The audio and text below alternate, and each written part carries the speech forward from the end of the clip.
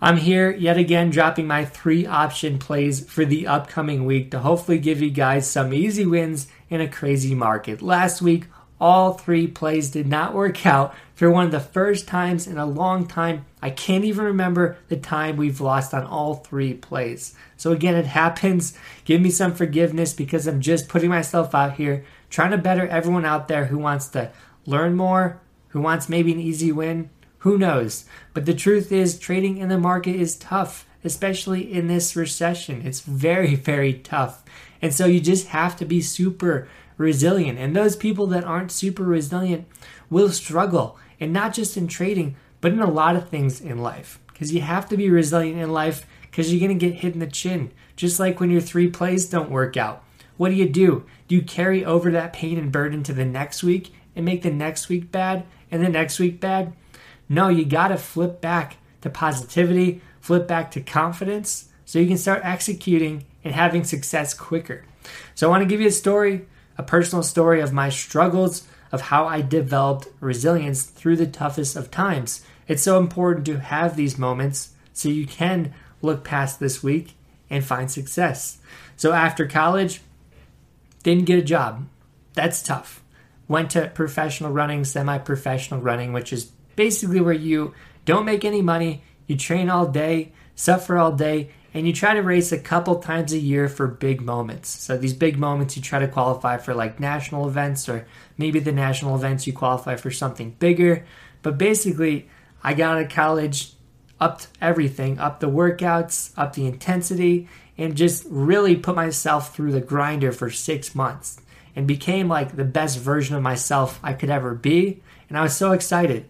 So it was a lot of work, honestly. But I get to the race that I trained for 6 months, and the first step, the first lap I do, my hip cracks. And I basically almost split my hip in half. It was a grade 3 stretch fracture. Grade 4 surgery. I think grade 5 is basically, it's cut in half. So my hip was literally almost in half. And I worked so hard. This was my one moment, and it's all gone. And I didn't even get to finish the race. So what happens after that? 6 months of recovery. 3 months of not working out. As an athlete, not working out is the worst thing ever. Because all you want to do is get better. Get better in trading, get better as an athlete. So imagine me, 6 months out of college, 3 months after that, I'm on the couch, can't run, can't go on the treadmill, can't go in the pool, basically can't do anything, can't even work because I don't have a full-time job, just feeling useless, feeling like, is it worth it? Should I be doing this? Is this just a waste of my time? What do other people think of me? Everything's going through your head that really cuts down on your confidence, cuts down on the dream. And so to push through that was extremely tough. I didn't think I was really going to reach my goals. I didn't think I was going to get back to running and even have a chance to have that chance again to do what I wanted. So I tried my hardest to stick it through, and I did. So I get back to that grind period where after the injury, it's not easy. It's a 6-month buildup to even get back to where you were previously. So the first month, you're walk running. The next month, you're doing slightly longer runs, like 10, 15-minute runs. Next month, a little bit more, a little bit more. You can't even do the hard stuff that makes you feel like it's a good day, like you got the most out of it, like you bettered yourself. You can't even have those days for 6 months. And so I hit the 6-month mark, sped it up a little bit too much, got too greedy, and then cracked a bone in the front of my hip now. And so after a year of being injured, I'm in the same exact boat. It was a grade 2 stress fracture now. So same thing, 6 months off. That's exactly what you got to do with any stress fracture. 6 months off, 3 months literally doing nothing. At one point I was arm biking because you're not putting any strain on your hips, but you can get cardio in. So I arm biked for like 70 minutes a day with my arms. I'm just staring at this ticker of the clock in front of me going 1 second up, 1 second up for like 60 minutes a day, and just on this thing cranking just to keep my cardio up because it's the second injury. And I'm beginning to think, I can't really do this. My hips are too fragile. I'm too fragile. I'll never be able to hit that dream, hit that goal. This is the second time. Again, I'm almost 2 years injured, and now it's just becoming more and more of those negative thoughts setting in, telling me you can't. It's not possible. So I just stuck it through one more time. I got injured again. Third stress fracture on the way back. It's so hard to make it through that 6-month build-up period with patience, because if you go too hard, your body's too brittle, can't handle it, breaks again. So luckily, long story short, fourth time around, didn't get injured, ran my time I wanted to. The time I was looking to run for the last 4 years just took a lot longer, but stuck it through, had confidence, and developed extreme resilience, which is what you need in the stock market. I think a lot of people lack that story, lack that moment in their life. And so when they get into the markets, they take one bad hit, they don't know what to do. They don't have that confidence for the future. So it's important as traders to know that 1 week doesn't define you. 1 week a bad week can actually make you so much better in the future. So enough rambling, but hopefully you get the picture that it's a grind, just like getting injured as an athlete. Taking hits in the stock market is a grind to get back from sometimes, especially if you took too much risk and that hit blows up your account. That's an extreme grind to come back. So first play, Starbucks, that did not work out. Here's the wedge. This was a clean break under that didn't hold. So we had a false break later in the day. But Starbucks could have been a profit-taking potential. The good thing about momentum is it usually shows its bottom at some point, a clear bottom. And so we didn't have a clear bottom on Starbucks when we initiated the play. And then over here, that one candle was it. So that would have been a clean way to get out, maybe even take some off for a loss at the false break area. But either way, that's a good lesson learned, is that momentum usually has a clean bottom, and that didn't show till I think Wednesday. And then TMUS, this play on Tuesday was an engulfing candle that just never broke this support line. So lesson learned from this play is don't take pre-breakout plays until they confirm underneath levels. So TMUS, people did make money on that candle, but it's still chopping. We haven't left the chop range. So we're just looking for this breakdown to happen before getting into puts. So that was a tough one. And then Pfizer, this was my one worry, is if we trade too sideways for too long, you do have the chance for a false break. So at this point, too many candles are just next to each other. And now we're going inside the big pattern. So Pfizer could be a break high and then a break to the all-time highs if the market gets any type of bullish activity. So now we're going to talk about the 3 new picks, which I'm pretty pumped on. One of them is Oxy. Oxy's having this downward trend line. We do have a gap fill right here at 67. And I think after hours, this is up a whole $1. So this has already moved. This is already broken out. That's why being in with us in the trading group can be better. If you get these plays on Friday, you can likely ride out gaps the next day on Monday, lock in some profits at the open. So Oxy does look like the break has been initiated. So we just want to see how far this can really go. I think 69.70 is reasonable, and that could be 2, 3, 5 days. But this is cool because we have yellow and blue. So 0 line flip up here.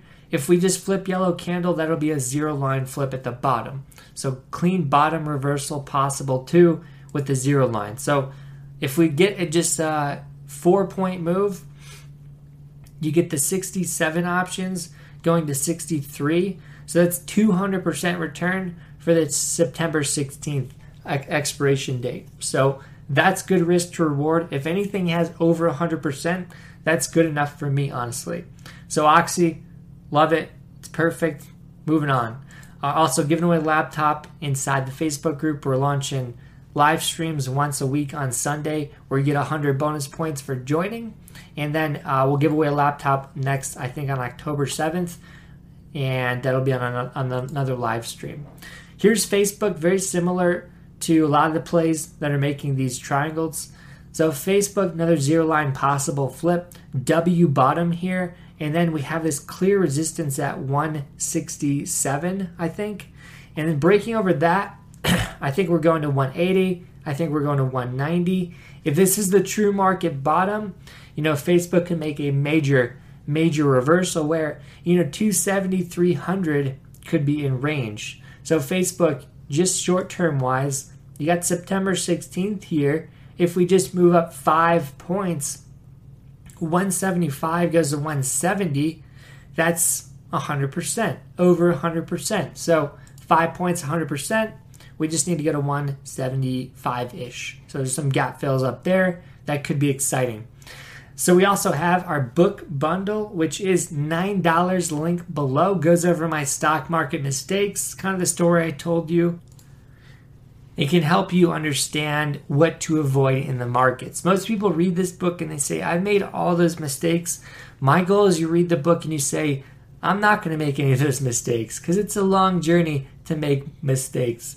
Last play is pins. I personally took it. The traders inside my group got alerted on this one. Pins does look like it has an upside to $27.50, $2 move, and I like the break over resistance. So clean break over.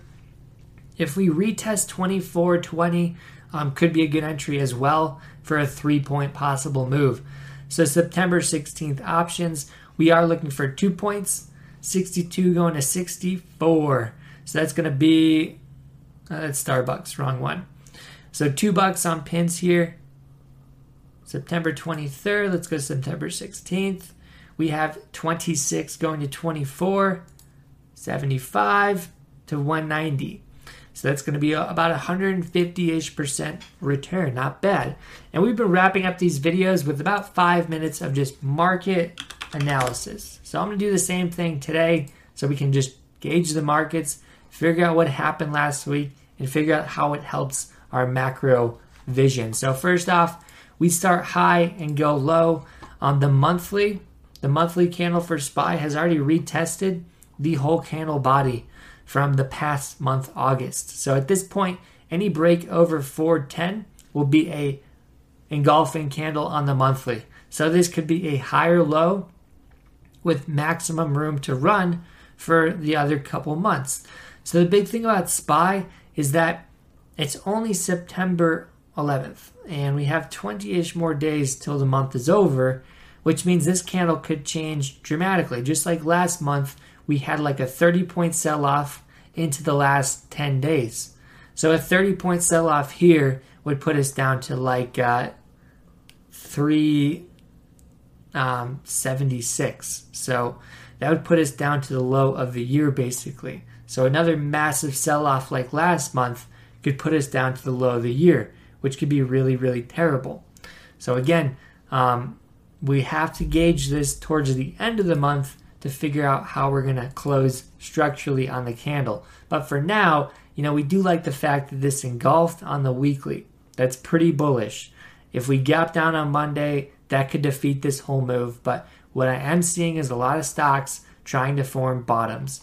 And again, higher lows are key for reversals. So if we can just hold this higher low line, we have a chance to break, run to the highs again.